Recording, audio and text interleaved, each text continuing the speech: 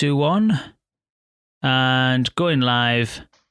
There we go. Hello, ladies and gentlemen, boys and girls. Welcome to VUX World. As we approach, I don't know if you know this, Molly, but VUX World is approaching its 5th anniversary. Nice. There you Congratulations. go. Yeah. Thank you. Yeah, it'll be, it might be 2 weeks' time. You just missed out on the flagship 5-year anniversary episode. It's on I think it's 12th of February, perhaps, or 14th. Not that I'm counting. It can't be the 14th because that's Valentine's Day, isn't it? I would have got killed if I'd have been podcasting on Valentine's Day. But it's somewhere around that mark anyway. So yeah. But thanks for joining me. Appreciate it. How's things? Great. Happy to be here. Thanks for having me. No worries.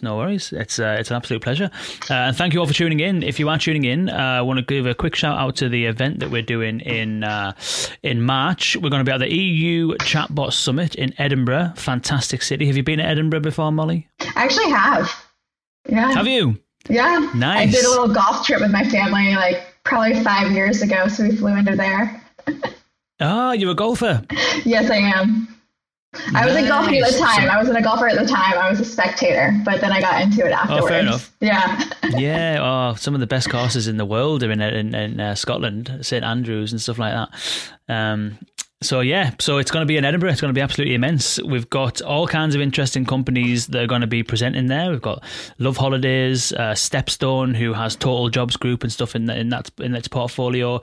Decathlon, LNER, Core AI are there, going to be presenting our stage. It's going to be amazing. We're going to be sharing the best practice for enterprise conversational AI implementation. And if you're tuning into this podcast right now, whether you're watching live or watching or listening to the replay, you can save I think it's around about 20 or 30% on the tickets if you use the code VUXEU23 at theeuropeanchatbot.com.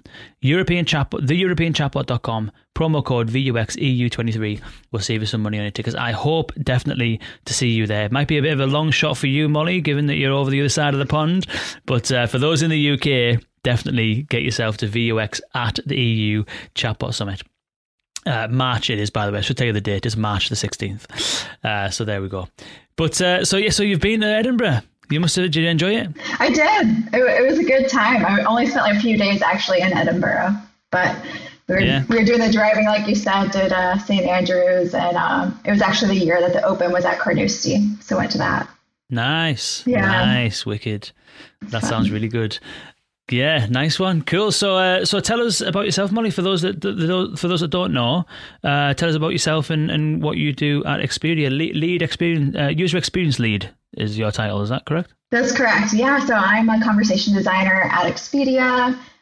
Past work with Home Depot. I've been in the conversation space for about 5 years now. It's one of those things I feel like you hear a lot of people saying you kind of just fall into. Ended up being the product that I was working on that really got me more involved in the conversation design of things. I was really kind of breaking into UX at the time because my background before that was in advertising. Okay. And just loved it. It was one of those things that it was a nice little mix, moving from advertising and going kind of into design. And, you're really... advertising is all about how you're communicating with people, how can it resonate with people in a very different way, but you're kind of thinking about all of the same kind of psychological stuff of what are people thinking about, what's going to resonate with them. And so it ended up being a really nice shift and something that intrigued me as well, just personally. So at Expedia, working on all of the assistants across the platform. So it's much more heavy in I would say technical space. I don't know if that's fair to say. It's just that Home Depot has such a, presence in stores. So that's something that they really focus on. So that drives a lot of what happens on the technology side of things. Whereas Expedia, it's kind of technology first since, everything's kind of online or over the phone or through chat. So working on all of those platforms across the enterprise. Nice. So it's interesting. A lot of people have come into conversation design from a kind of a marketing background. I think that a lot of the use cases especially sort of, I suppose, like 2016, 2017, maybe 2018, there was a lot of activity around kind of marketing use cases for conversational AI. I suppose there still is, there's, a lot of like Haptik and stuff that focus on commerce. And we did a TalkDesk webinar with TalkDesk last year, at the end of last year, which, was all focusing around commerce and stuff. How is that the kind of use cases you're working on with Expedia? Are they focused predominantly on that kind of like front end customer journey, or is it more sort of customer support and stuff like that, like some of the other companies, like potentially Home Depot, for example? A little bit of both. We kind of look at it, like pre and post booking. There's kind of different reasons that people are coming and trying to get help, and it might be they're trying to make a decision on what's the best thing to book for them? Are there packages? How can they kind of get things going together? And a lot of it's like minute details as well. Like if you think about, you're going to travel somewhere, maybe you're traveling, you said you have a child, so you're traveling with your child and you want to know if there's certain things at that house or something of the sort. So you want to ask those questions that might not be on the site. And then as well as kind of the post booking, something goes wrong, or maybe you need help, you get there and you can't get in. If it's Vrbo, or there's the front desk isn't giving you the help that you need when you get there. So there's both of those, and our group really looks at that end to end, which is a little bit unique because the other teams tend to be split out and focus on one space versus the other. But what you see a lot with like the assistance and support is you really need that full journey view to understand kind of what's going on with that traveler and how can we best help them. You used the word assistants, plural, a few times. Is that because there's many different assistants, many different bots? Like how does it work? Have you got different bots that do different things? Like how does that work? I guess maybe assistants it's plural more for the modality, not necessarily because there's a bunch of different ones doing different things. It's just that, like, are you reaching out via chat? Are you reaching out, over voice? Are you connecting with one of our live agents? Because, that's all kind of the same, even though we might have like the virtual assistants that help you with certain things. It's like we still need to understand what's happening once you get to that live agent as well. So looking at all of those kind of like assistants in different areas as opposed to like multiple assistants doing different things. I'm with you. Fair dues. So you mentioned lots of different channels there. Is the kind of Expedia digital assistant, what channels is it? Where would people interact with it right now? On the web, on the app, or over the phone are the primary ways that you'd be interacting with it. And then as well as like on the web, there's like some areas where like you might just be like getting help and it might look more like a web page than like an actual chat bot. So trying to bring some of that all together of, it's fluid and where you're getting help, and it's not as much about like what it looks like but your touch point feels the same, and it feels like you're getting the same type of assistance no matter where you are. Okay. So is that in that latter example, is that using sort of NLP based search or something like that, or is it the interface of the assistant itself will turn more into a knowledge base kind of format? The latter. So turning a little bit more into a knowledge base.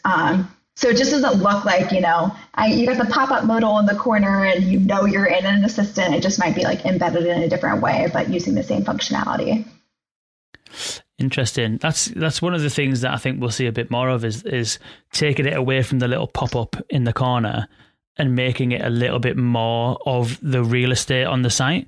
There's no reason why certain pages don't have, little kind of embedded conversational interfaces that allows you to interrogate a certain part of the site or whatever it might be, being a bit more, I suppose it's putting, what correct me if I'm wrong, I'll see what you think about this, but it seems as though like designers have such a strong kind of role in the creation of a website. Mm-hmm. They have such a strong role in the creation of a chatbot or a digital assistant. And then what happens is, something I think probably more technical in nature makes a decision, or someone makes a decision to just put this little widget in the bottom corner of a web page. And it's almost like all the effort that's gone into the design of the website and all the effort that's gone into the design of the digital assistant, there's this disconnect in terms of making the experience of the website and the experience of the assistant the same experience. Seems to be a bit of a disconnect there, do you think? I totally agree. I think it's something we see often, and it just like pops up and it's kind of giving you something, but from like a user's perspective, it can kind of be out of context, or it's like, where'd you get that from? Or what are you doing? And there's not as much like connectivity in the actual journey and experience that our like travelers or customers are seeing. And I think that shift, because I definitely, and other designers I've been talking to, I feel like are thinking about that as well, as how can we make it not as intrusive, because there's also, I would say almost like a battle of trust when it comes to making sure that, you know, users are willing to go back and interact with your platform and want to test out the technology, because if they have a bad experience somewhere, and maybe it is in that like in the box corner chatbot feel, they're going to be less likely to then go and interact with yours. So I think that's something that we're trying to get around as well, of how do we continue to build trust and how do we do it in a way that doesn't feel as intrusive? Because I feel like you definitely see a lot of people having strong opinions about a traditional chatbot at times. That's the difference, I suppose, between putting a conversational AI in your call center on the voice channel versus a chatbot, because on the voice channel, the adoption of that is just built in. If you call and you get put through to an assistant, you're more than likely just going to talk to it. You know, whether or not it solves your issue, you're more than likely to give it a go. Whereas on a website, there's a big disconnect between a chatbot being there and someone actually using it. It needs to be a conscious effort on behalf of the user to engage with it, rather than it being a default behavior built into the channel sort of thing. Mm-hmm. It's interesting. I don't know if you've done any exploration as far as like, you know, usage and adoption rates on the different channels that you have. Is there a difference in terms of customer adoption based on, you know, web versus contact center or otherwise?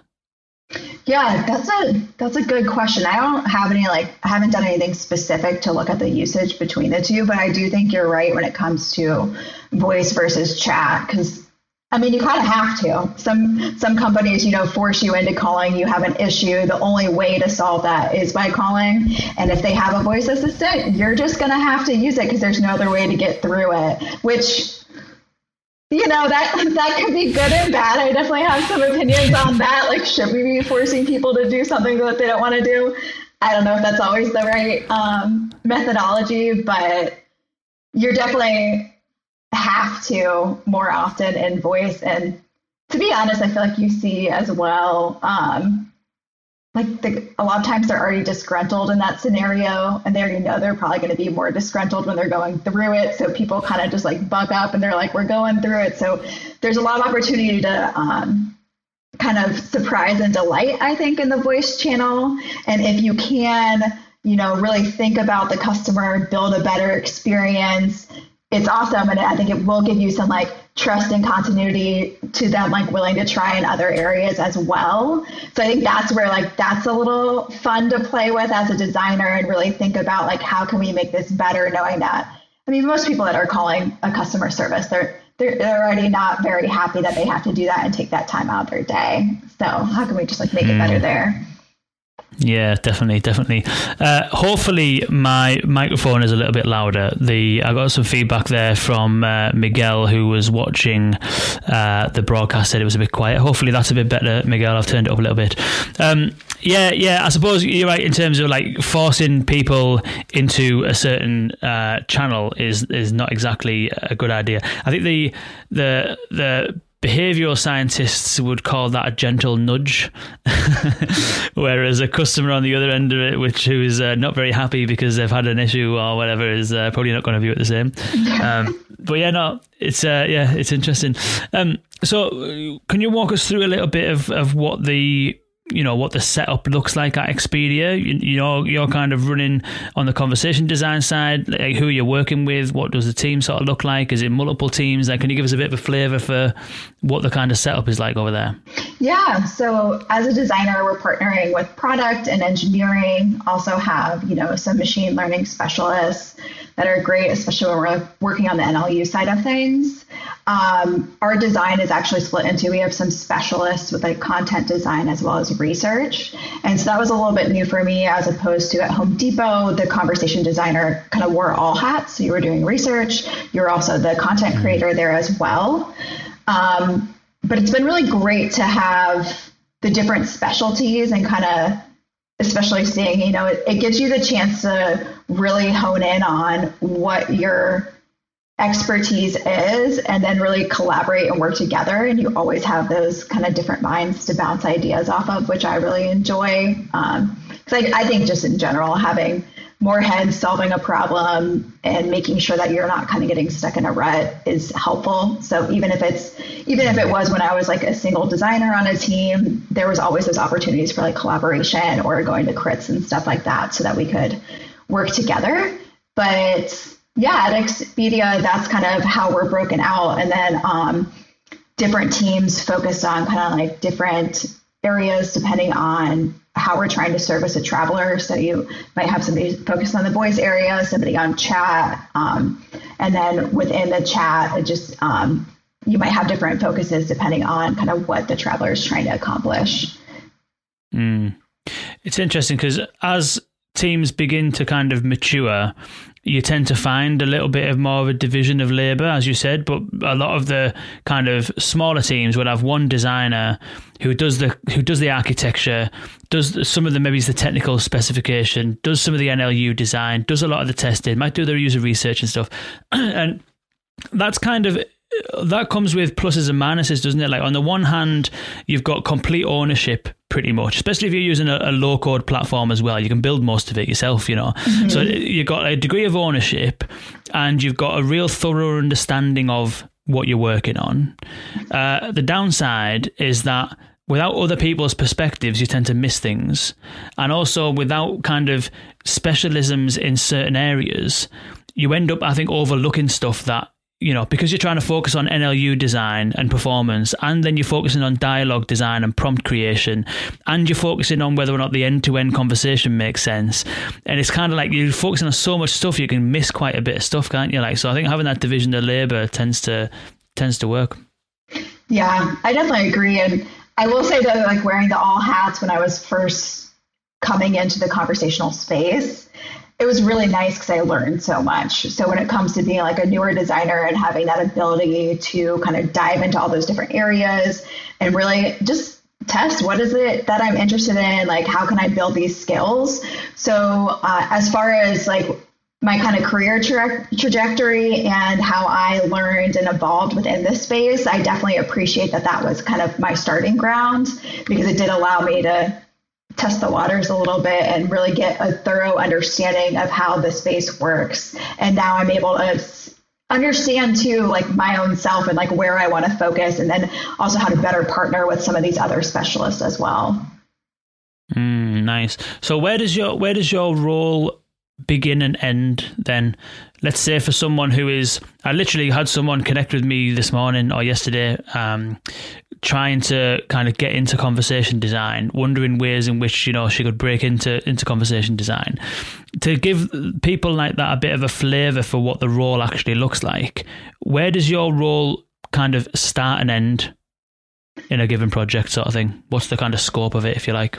Yeah, so it starts in like the discovery phase. When we get the problem, we're kind of digging into the problem. What are we trying to solve? What's the best way to solve it? I think a lot of times as a designer, you're partnering with product, and product might have an idea of like, hey, we know we have this problem. We think this is how we want to solve it. And sometimes, different things like a chatbot or assistant might be like thrown around as a solution. So I also think we kind of have that responsibility to evaluate the problem and really look at it and say, like, is this the best solution? Like, yes, I know you're coming to me as a conversation designer and I would love to help you, but I think it's also getting them to understand, like, sometimes that's needed. Sometimes, we need a new self-service functionality, and sometimes that's not the best. So that's kind of where like the discovery phase of it starts. And then moving through the design for it. So either like setting the strategy or looking and seeing like where are we trying to engage and what like modality is this going to be on, the flow writing, doing research, going through all that kind of stuff. And then it really kind of ends at the handoff to development. Well, that's hard to say too, because I feel like it kind of never really ends. Like there's also like always that, like continuous learning. But if you're looking at like one given project, you're starting with a typical discovery, going through like the designing of, the given solution for that problem and then handing it off to development. But I'd say we also like continuously try to look at the data to say, like, is it working? Are there any improvements that need to be made? And cycling then from there. Nice. Yeah, that discovery part I think is really crucial, and I think that there's a lot of companies that just jump into conversational AI because it's nice and fancy and stuff like that, and it's kind of like any use case will do, let's just run at it. For those who are trying to kind of understand a little bit more about what makes a good use case for conversational AI to solve, you mentioned there about, you know, working with product teams to kind of first of all evaluate the problem. What kind of things are you looking for when you are evaluating the problem? What does that kind of piece of the puzzle look like?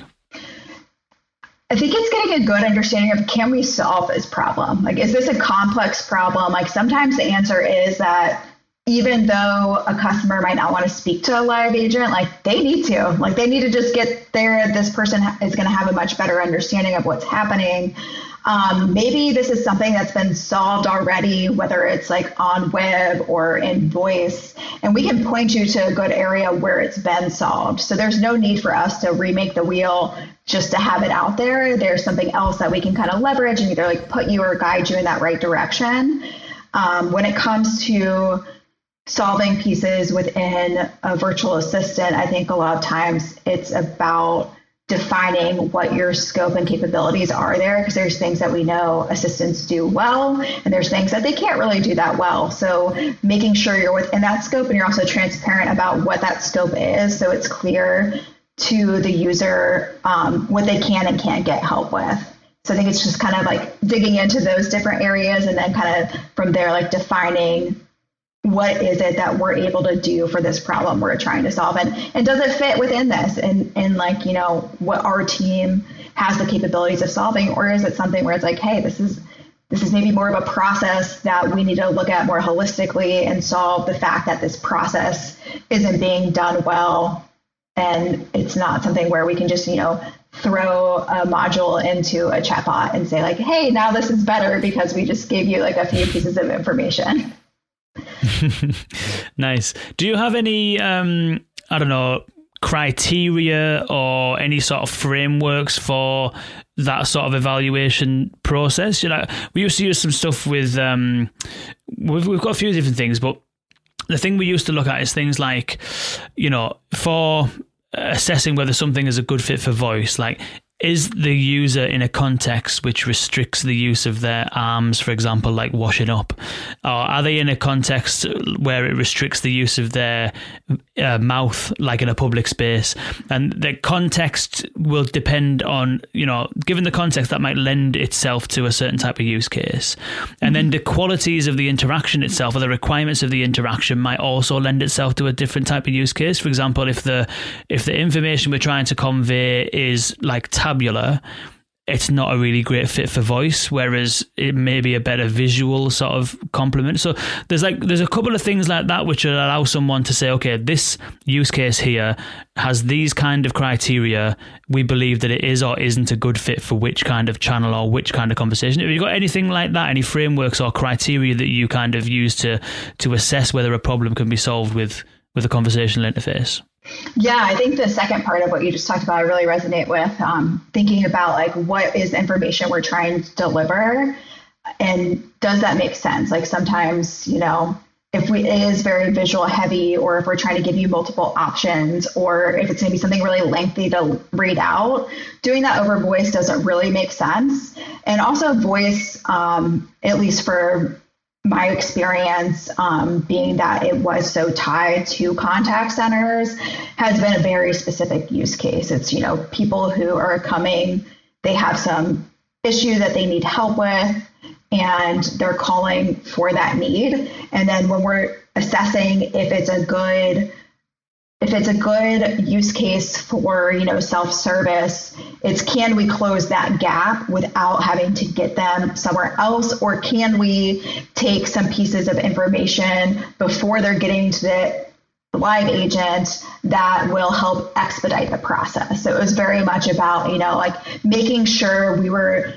forward moving with that? Like, how do we show progress and not just make it that, hey, we're collecting information that then the live agent's going to ask you for again. If we can't pass that information on, there's no point in wasting their time. We should just make sure we're getting them where they need to go. So I would say the voice use cases is pretty specific to those help, contact center calls. And then when it comes to the chat side of things, it's a lot of, like, what kind of information are we trying to relay? How can we show that? What kind of visuals or different things like that make sense? Is it something, and I guess something I didn't actually say with the voice stuff is maybe it is that, if we have to give you more information or if we know you'll benefit from this different route, like maybe it is something where we're going to offer to send you a text and maybe move you out of that channel, if that makes sense. A lot of times when they've already made decisions, though, we try not to switch as if it's something where it's like they're already in the voice channel. They probably tried a few different things. We might want to give them the option, but we're not going to try to force them out of it if it's not something they're interested in. Yeah, voice can sometimes be a last resort for people, can't it? Oh, I've tried this, I've tried that, I'm going to have to just call them, And then when they get through to someone, it's like, all right, okay, now you want me to go back to the website? Oh, thanks. Yeah. But I have seen I have seen some interesting applications of, at least kind of like, opening up a parallel channel. So, for example, there's some good use cases out there for like debt collection, for example, like someone calls and they need to go through like an expenditure, like review or whatever, then sending them a link to a form is kind of it makes sense because they can complete the form, but then they can stay on the phone, they can ask questions. Or what if I don't have my previous 5 years address? Or well, just put your last address, or whatever it might be. You can ask kind of questions about it. And then other things like if there's a use case for a voice channel that requires the user to submit something like a photo or like proof of ID or something like that, you've got kind of like the ability to just send a text, get them to, or a WhatsApp message, get them to send it back and stuff like that. So it kind of, I've seen it kind of work, but what I haven't seen is like live data around completion rates of these things. Mm-hmm. Do you know what I mean? Mm-hmm. If someone phones up and they're in the middle of a conversation and you send them a text and they need to send you a photo or whatever, how many of them kind of drop out at that point because they're like, do you know what, this is just too fucking long, I can't be bothered with it. Right. I don't know if you've got any insights on that kind of parallel channel use cases or not. I don't. I mean, the ones you just named, though, seem very in line with how we think about it of, trying to continue to progress you forward. So if it's something that we're going to have to get this information from you at some point anyway, in order for us to help you, I think that makes a lot of sense. But that'd be really interesting to see that data. Like, how often do people drop out? Is it something where they're able to complete it? Is it hard to do? I think that'd be really interesting. Yeah, because there's a lot of companies out there that kind of have this as almost like a USP, not a USP necessarily, but like a feature. Oh, look, you can send a text message, so you can do this while they're on the phone. And it's like, that's kind of cool, but does it translate in real life is the question. But yeah, so any other things in that discovery phase that you think is important to understand? We've spoke a little bit about use case feasibility, problem feasibility. You kind of alluded to, like, do we have whether it's technology capability or resource capacity or whatever it might be to be able to deliver this kind of thing? Is it better served in a different way? Any other things in that sort of discovery phase that you're looking out for in particular?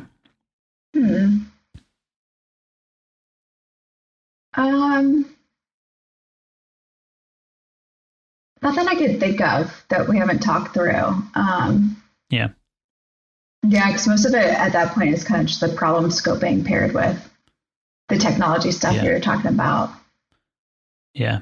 And then once you've got through that discovery phase, you found a problem, we think it can be solved, we understand, broadly speaking, what a kind of high level solution might look like and what it might take to do it. Can you walk us through the next phase of the design? Like, what does that design process look like? Yeah, so it's kind of taking that information from the discovery phase, starting to build out a starter design.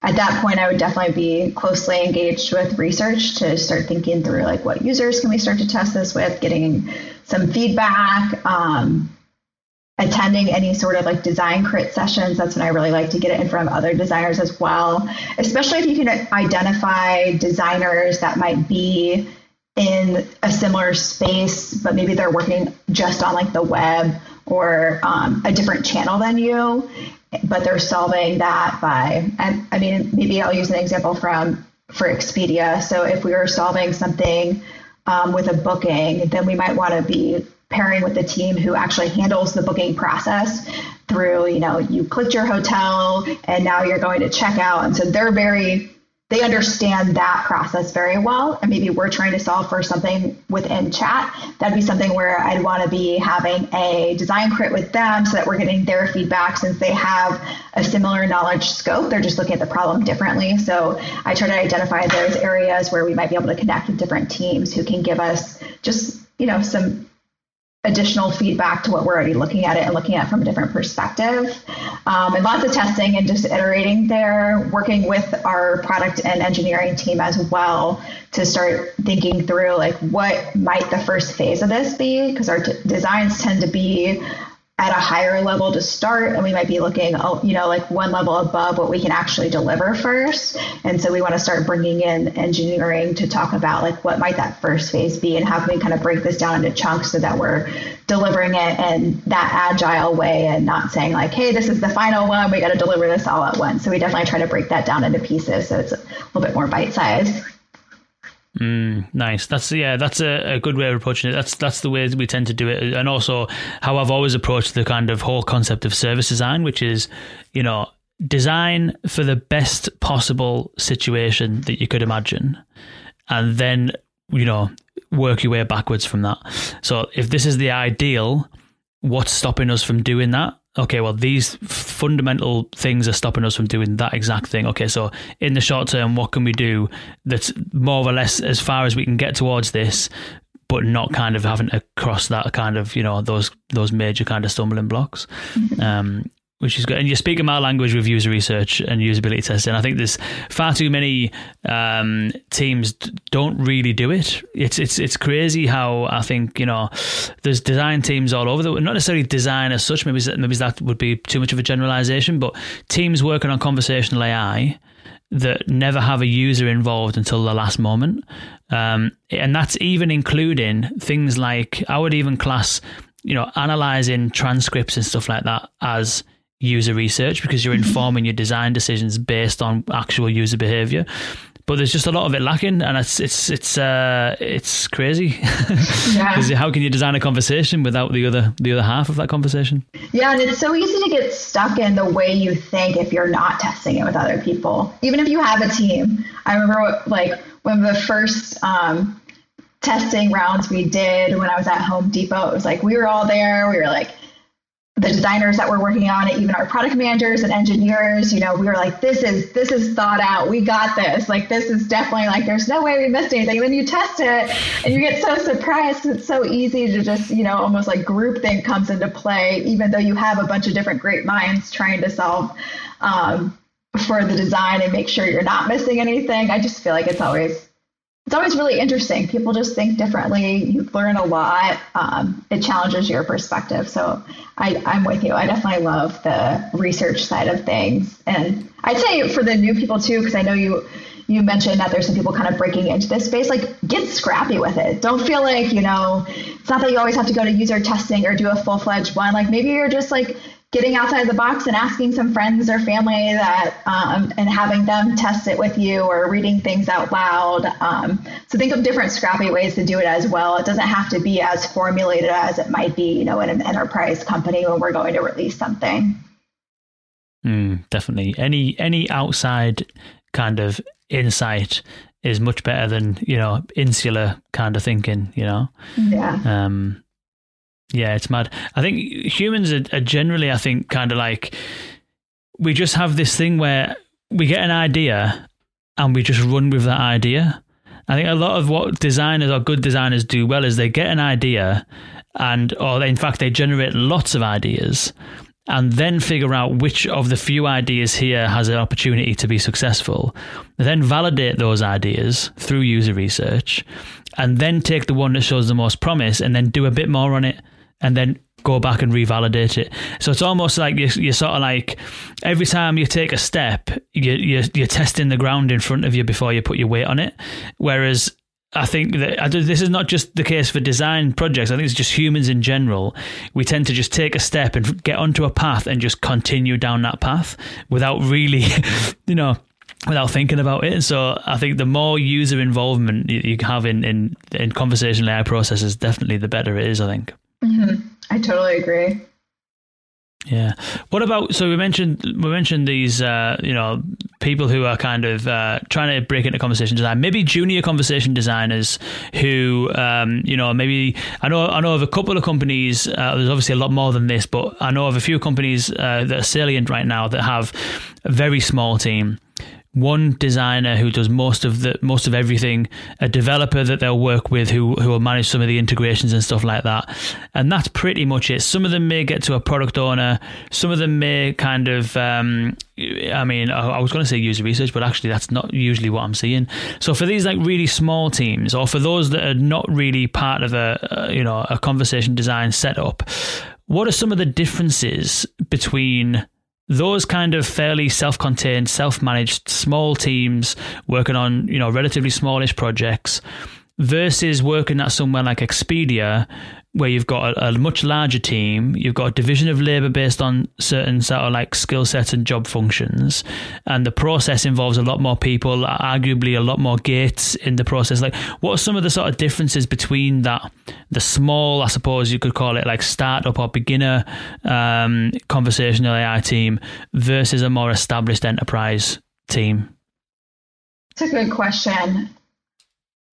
The first thing that comes to mind is kind of the scale at which you're looking at solving the problem. I think like in enterprises, it tends to be a lot more vast, which is not very surprising. But you're also then taking in the different pieces and how they're already established.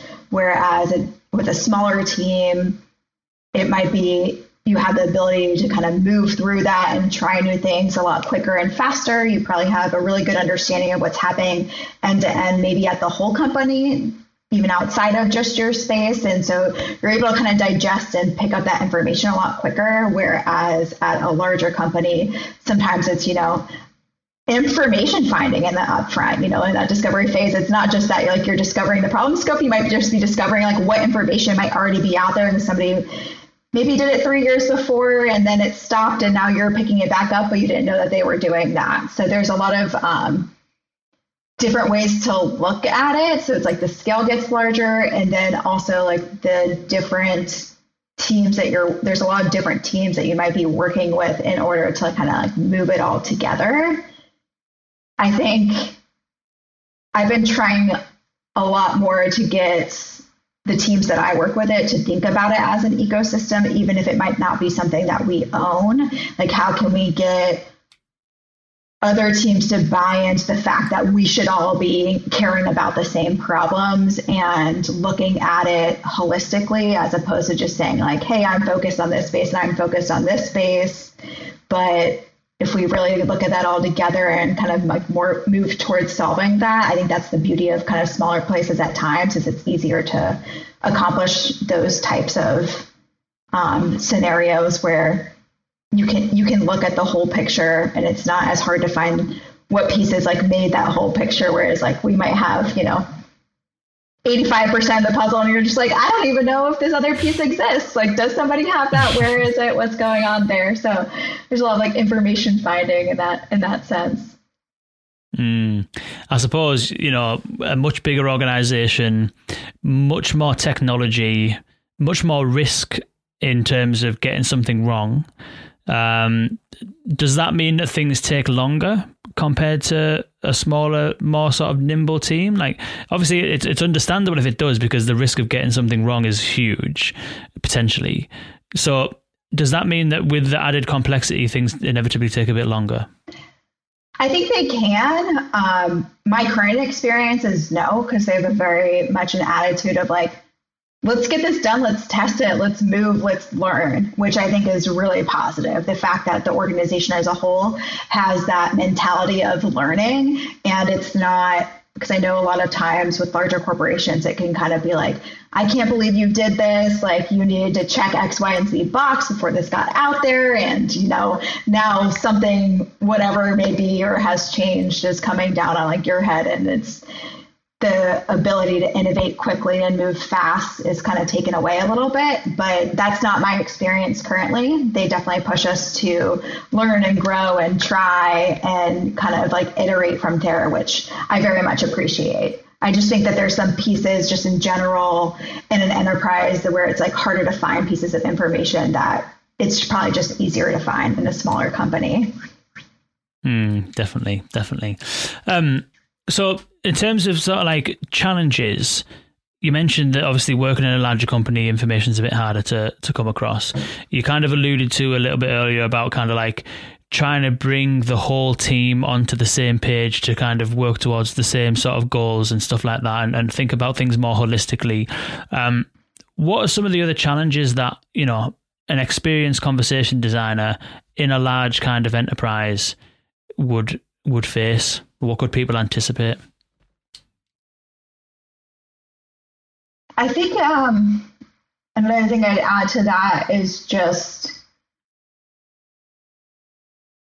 communication and keeping like, how can we best communicate together in a way that everyone understands, which kind of comes with that holistic view of how do we bring everyone on the same page. I just think at the scale of a larger company, it's much more important how you document things, how you convey the designs that you have, bringing it to different types of, you know, exposure meetings or reviews. That kind of stuff is very important because that's how people understand what you're working on, and that's how they, you know, want to support you and want to help you grow, or maybe they know information that you don't. So I think that kind of stuff is really important to think about once you're at a larger scale, is just how you're sharing your information and how you're documenting it.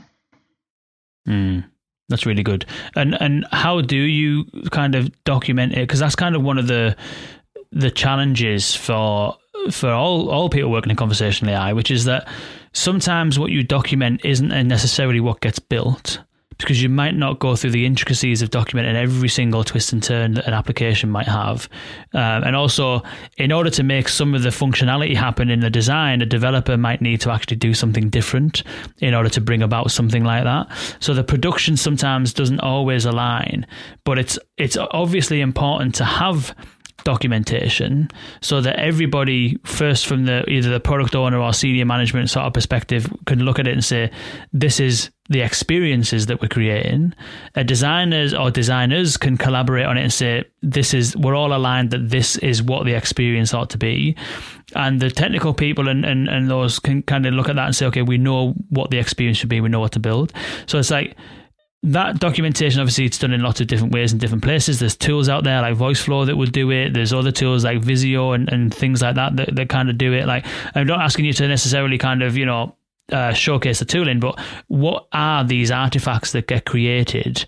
And can you walk us through a little bit about like what is the key documentation that you sort of need to be creating as a conversation designer in the enterprise? Mm-hmm.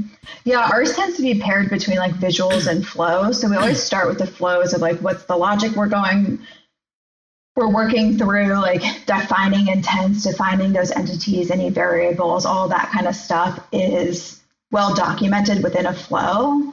We also try to identify, like you mentioned, you know, you might have that view of, hey, this is where the design should be. We're all in agreement. We love this direction, but we also might know that that's not going to be the first thing we're going to ship, or maybe it's not technically feasible to start with. So we try to always keep that view and have that labeled somewhere of like, hey, right now, this is, you know, our North Star where we're trying to get to, so that everyone can kind of reference back to that, especially when we're kind of building on the additional iterations. And then we'll save another version of it where it's, hey, this is where we're actually at today. This is what was handed off to development. We try as much as we can to keep up with any of the changes when it comes to this is actually, you know, being pushed to production, but we had to, you know, scale back X or Y and take that out. We try to either like just notate it in the design or change it if, you know, we have a designer on that given projects still and update it, because it is nice to know, because you know you're always going to end up going back to it, and somebody's going to have the question of like, what's live, how do we understand it, but that process is ever evolving for us, for sure. I think that there's things that work really well that we have stuck with, like I think having the North Star version and making sure that everyone at least has their eye on what we're kind of striving towards. I think the end of like keeping up with what's live and what was shipped, it can sometimes be a little bit harder depending on how everyone's staffed and if somebody's still like focused on that project by the time like development's actually done with it. So that is definitely the piece that I am always like, how can we improve this? How can we work together? How can we like see or like do reviews kind of regularly to see how we can update this kind of stuff so that everyone knows what's going on? Because it goes back to that thing that I'm just thinking about now of like, how does our whole ecosystem work together? If you don't know what's live, then I mean, it's really hard to say like, how could you improve it? If you're not looking at that. Yeah, it's interesting because there isn't anything that's solved that problem yet from what I can see, aside from culture. You know, like in an ideal world, all things that differ from what was specified should really go back to the design process. So if the engineers come across something that can't quite be done, or they need to make a workaround and it affects the impacts the design, it should really first go back to the design process to say, look, this bit here we can't do, we need to figure out a different way of doing it. Then the designers would then create that different way of doing it, taking consultation from the technical team to make it workable.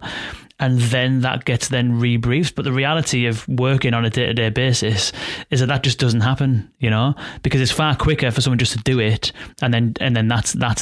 So there seems to be kind of like and I don't think you can rely on process alone, because process is basically just people agreeing to do things a certain way. And there's going to be people that don't follow that process. So it's difficult to kind of do that. And it's always an issue, because once you've got a system that is live, and all of a sudden you need to, you know, add a new intent, or you need to, you know, change something, it's often easier to do that in the production system. Did I lose you there? Did I lose you there, or are you still there? I'm still here. I lost you for a minute, but you came right back. Yeah. Cool. I thought so.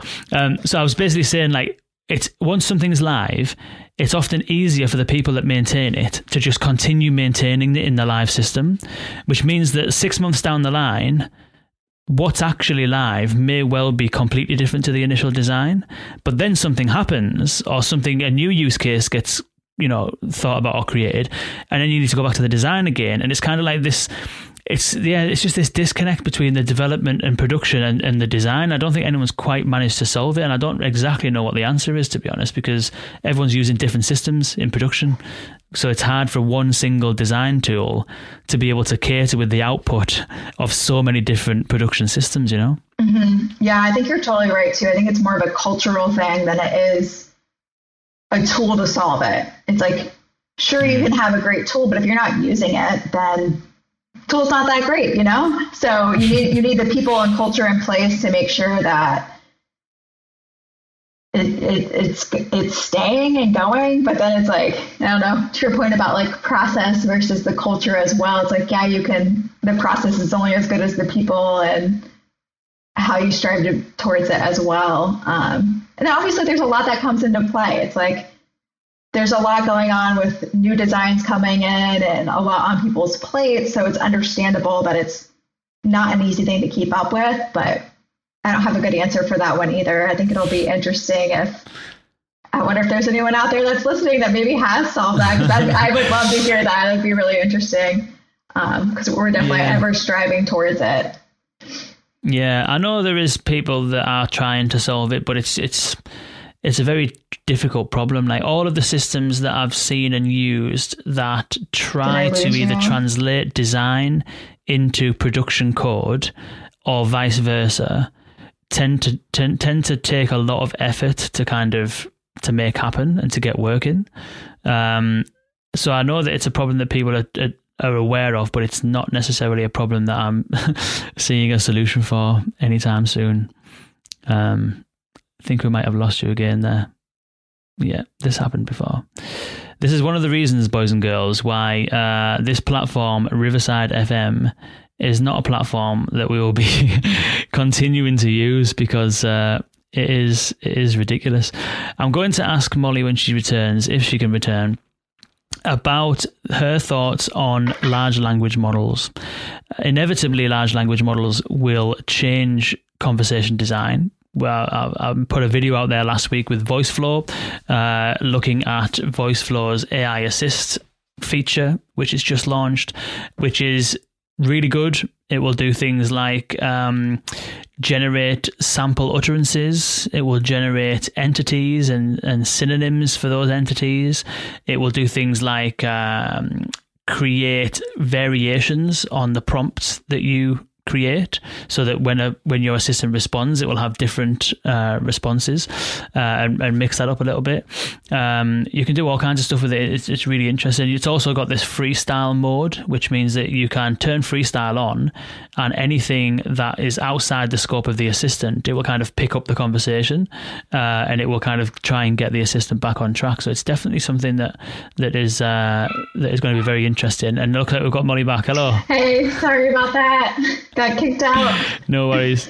Yeah, I was just explaining that I think I'm going to move away from this platform, because this has happened on 2 episodes now, and it's not good enough. So I think we might revert back to our old software. I was basically just kind of saying that as you kind of dropped off, I do know that people are focusing on that problem of trying to link together the design and development, but it's not quite a simple solution. Otherwise, obviously, it would have been done by now. But as you were kind of rejoining, I was just explaining there about, as we wrap up, to get your thoughts on the future of conversation design. Excuse Winston down there. My wife and son are just on the way in, so Winston goes mental. So the future of conversation design, large language models, obviously, there's a lot of activity around things like ChatGPT and Microsoft's rolling out OpenAI's APIs into Azure.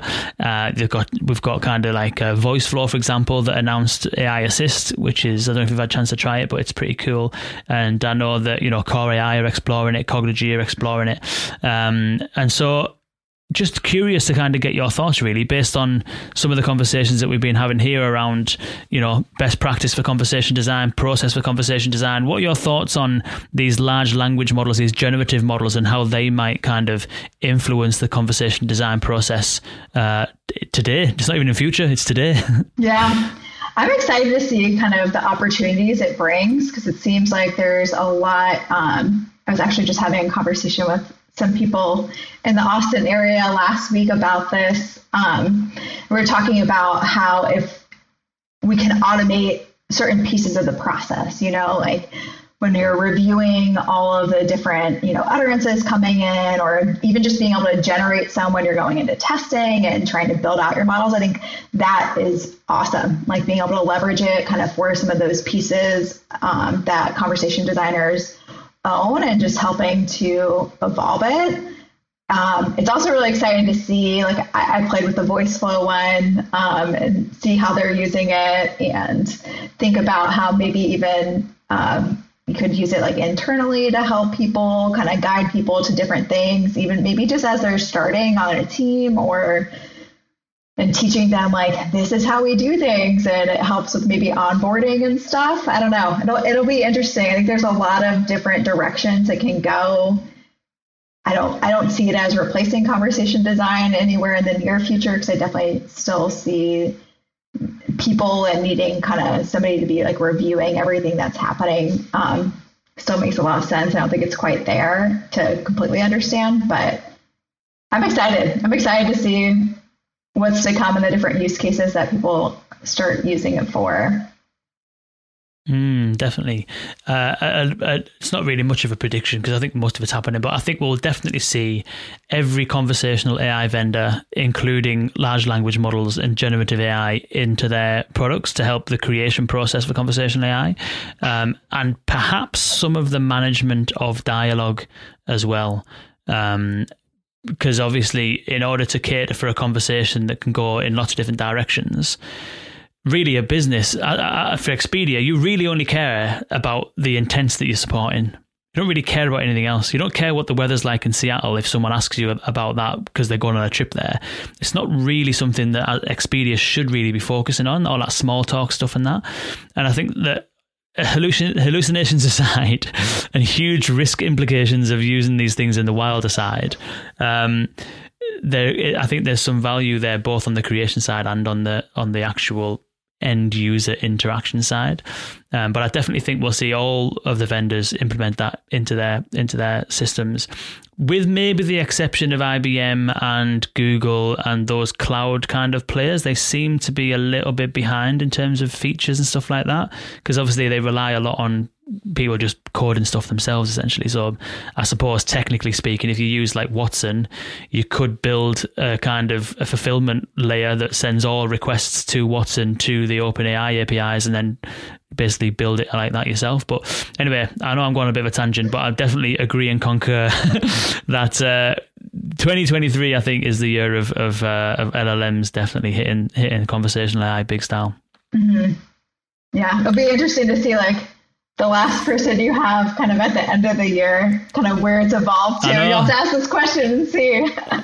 Definitely, I'll have to make a note of that.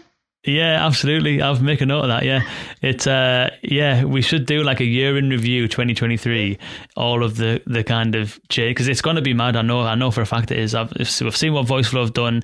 I've seen what a couple of the other vendors are working on, and it's only going to go. It's only going to continue. The thing that is interesting to think about is the risks of this. We're going to publish this probably tomorrow, basically the risks of letting these things out in the wild. Mm-hmm. Because my little bit of paranoia in the back of my mind is all the vendors are going to try and implement large language models as a way of kind of like differentiating, and therefore clients may then start using it, and if the eye is taken off using it responsibly, then we could be in a bit of a dicey situation. Obviously, Microsoft are working on it and OpenAI are working on it. So if you ask it something that's like, racist or whatever, it will guard against it. So there is some protection in place, but still, it just makes me a bit nervous about letting these things out in the wild and what it could be fantastic, but it could be some side effects that we're not quite understanding. Yeah, I kind of feel like that's what we're going to see a lot of this year, because it's even like maybe you're not intending to do harm in any way, but maybe you're asking a question that it can't answer, but it's not actually answering it like factually. It's like, I'll go get this for you, because it knows like, hey, somebody could go get this for you, but like that's not what this chatbot actually acts on. So it's telling you something that's just not realistic at all. And I think kind of finding those guardrails is going to be really interesting to see how people start to define those. Because I think that's going to be challenging, because I think it's going to be a lot of things that we're just not going to think of until people kind of go in there and test it, and which could definitely be risky, and I'm sure we'll see some surprising things. Definitely. And on a more sort of like less impactful perspective, it can be quite rude. I don't know if you've noticed that. But if you ask, for example, if you were to ask ChatGPT the same thing over and over again, it starts to say things like, I've answered that. And like little quips like that like, if you design a chatbot, you want to be really sensitive about the dialogue. You want it to be in line with the persona and personality.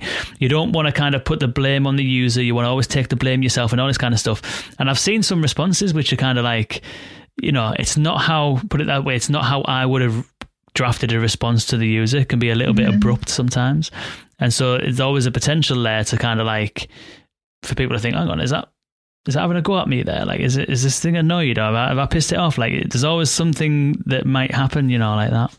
That'll be interesting though, because I feel like we're in this phase right now, especially with the younger generation, where uncurated is better. Like, post a picture of whatever. It doesn't have to be filtered. You don't have to be posed, all that kind of stuff when you're talking about like the social media phases. And so what you just mentioned about how ChatGPT is responding feels a little bit less curated than how we're used to designing. It's like we want it to have a certain voice. And I don't know, that'll just be interesting to see, like, are people going to like that? Are they going to be offended by that? Are we going to move into a phase where maybe we become a little less curated, but at the same time with businesses, you can't really do that because they're going to be responsible for whatever is happening. But I don't know, that just made me think of, how things kind of are transforming on social media. And I wonder if any of that will come to play in how we design some stuff. It's definitely more natural. Yeah, it's definitely more natural, isn't it? Definitely more free flowing. Some of the stuff, it would take a conversation designer ages to be able to create the responses to enable a free-flowing conversation.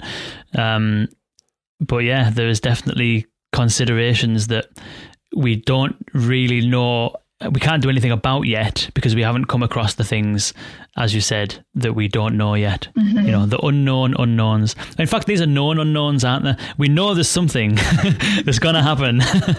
We just don't know what it is. Yeah, just sitting on edge. What's it going to be? That's class. Cool. Nice one. Well, thank you so much, Molly, for joining me. It's been absolutely fantastic. It's been an absolute pleasure. Thank you so much. Yeah, thanks for having me. This has been wonderful. Such a good conversation. Yeah, likewise. And maybe we'll do this again towards the end of the year, and we'll see what's going on. Yeah, right. See whether Expedia have embraced the LLM revolution and how much damage might have been done over there. Hopefully no damage if we do, right?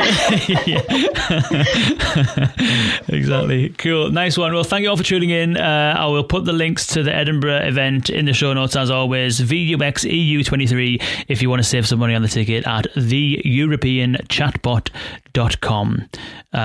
No offense, but I feel like that needs a better domain name.